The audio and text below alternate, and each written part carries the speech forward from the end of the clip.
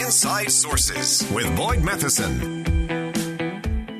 The Biden administration has decided to scale back some of the president's student loan forgiveness program. The Education Department has announced that some 800,000, almost a million students will no longer be eligible to receive loan forgiveness. So we want to dig into what happened, why did it change, what does this mean, how it will be effective, and really pleased to have Ben Ritz join us, Director of the Center for Funding America's Future at the Progressive Policy Institute. Ben, thanks for joining us on a Friday. Thanks for having me again. So let's dive into this in terms of what happened today, and I know there's kind of that visceral reaction of what's going on? What are the hang-ups? Just from your perspective, what can you see in this? Why do you think the administration felt like they needed to back this back a little bit? Sure. So essentially, what happened is before the federal government really took over the loan system. There were people a lot of these loans were done privately, and so one of the options people have had is to consolidate those privately held loans into federally held loans, and that's important because Biden only has argued that he has the authority to cancel loans held by the federal government, and so people would have to convert the privately held loans into federal loans to be eligible for cancellation, but what the administration has announced is that people can no longer do that moving forward. And so if you have those loans, that's no longer going to get canceled. Okay. So part of this is just saying, okay, if you started with a privately held loan, you can't consolidate that into a federal loan and then be eligible for the loan forgiveness program. Is that right? Correct. Okay. And so then as we look at that, is there any sense in there, is this the administration just kind of trying to guard against some of the pushback or even some of the, we won't get into the legalese of it all, but is this the administration just trying to steal this from some of the challenges that it has received on whether or not the president has power to do this? Yeah, so I think one of the big concerns has been if this is a move that the president doesn't have the authority to do, who has standing to challenge it? Because before a court is going to hear the case, they have to say somebody has standing to bring the case forward. And one of the concerns here was that the holders of the existing loans would have strong standing to bring the case if this was allowed to continue. And so this is, I think, a defensive move from the administration to close off at least one possible source of a legal challenge for the plan going forward. Yeah, and what about the communication strategy behind all of this? Has this become complicated, or how should the administration be messaging this out to the broader population? It's kind of the everyone gets this, but not you don't get this now. That's gonna be a messaging challenge. What do they need to be doing on that front?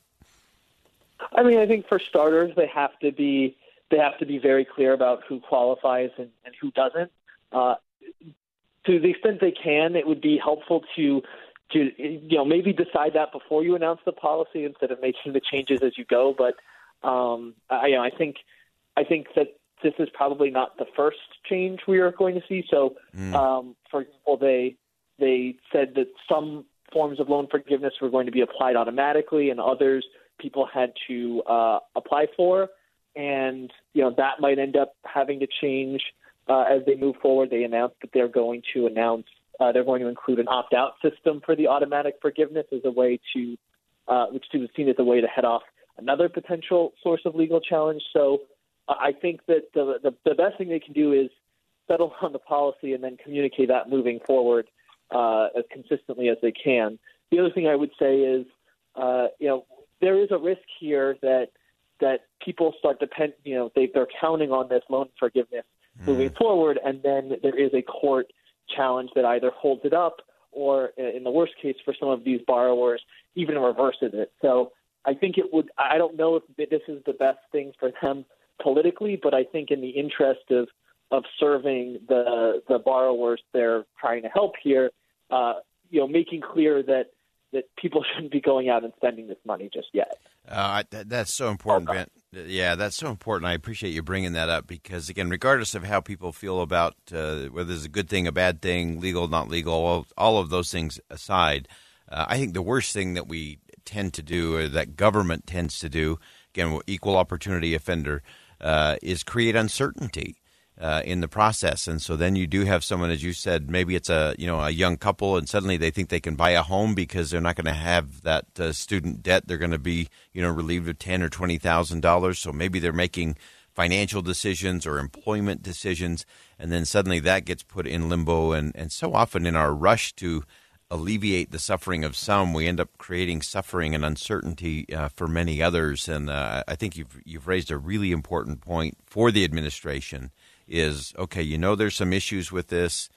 Figure them all out. Don't do a drip, drip, drip on this one. Give us some transparency, some clarity, and then I think they can move forward on the process.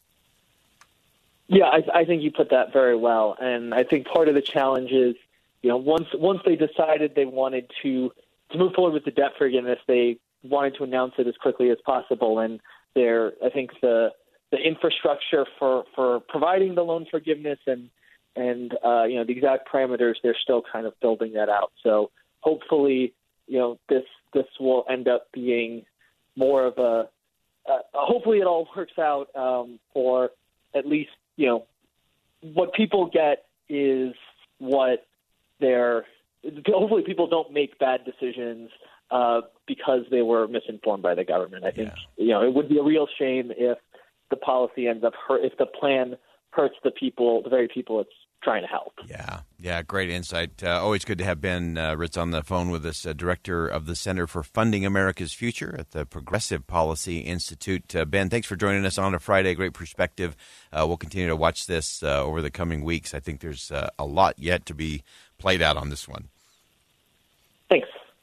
All right, again, that's Ben Ritz, Director of the Center for Funding America's Future at the Progressive Policy Institute. And Ben really raised what I think is the ultimate question, and that is, are we doing kind of a fire, ready, aim approach to some of these executive orders and policies that aren't going through Congress?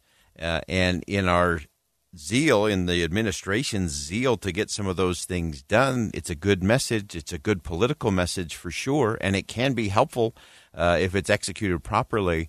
But if you roll that out and then suddenly you're walking it all back, think of this morning there were almost 1 million people who have some level of debt out there from their college and university experience who thought they were going to get debt forgiveness, and suddenly they do not.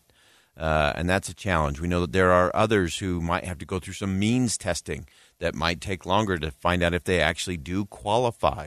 We also have some of the legal challenges that Ben referred to that may slow things down as well. And so, again, this is one of those we have to be careful. Sometimes in that rush to alleviate the suffering of some or to have a good message, we end up creating suffering and uncertainty for many others. And that's where government just has got to slow down, work it through, be transparent, and then communicate it in a significant way. All right, we'll step aside for bottom of the hour news. When we come back, a great conversation. Don't give up on the university campuses. Sam Abrams joins us to talk about that coming up next.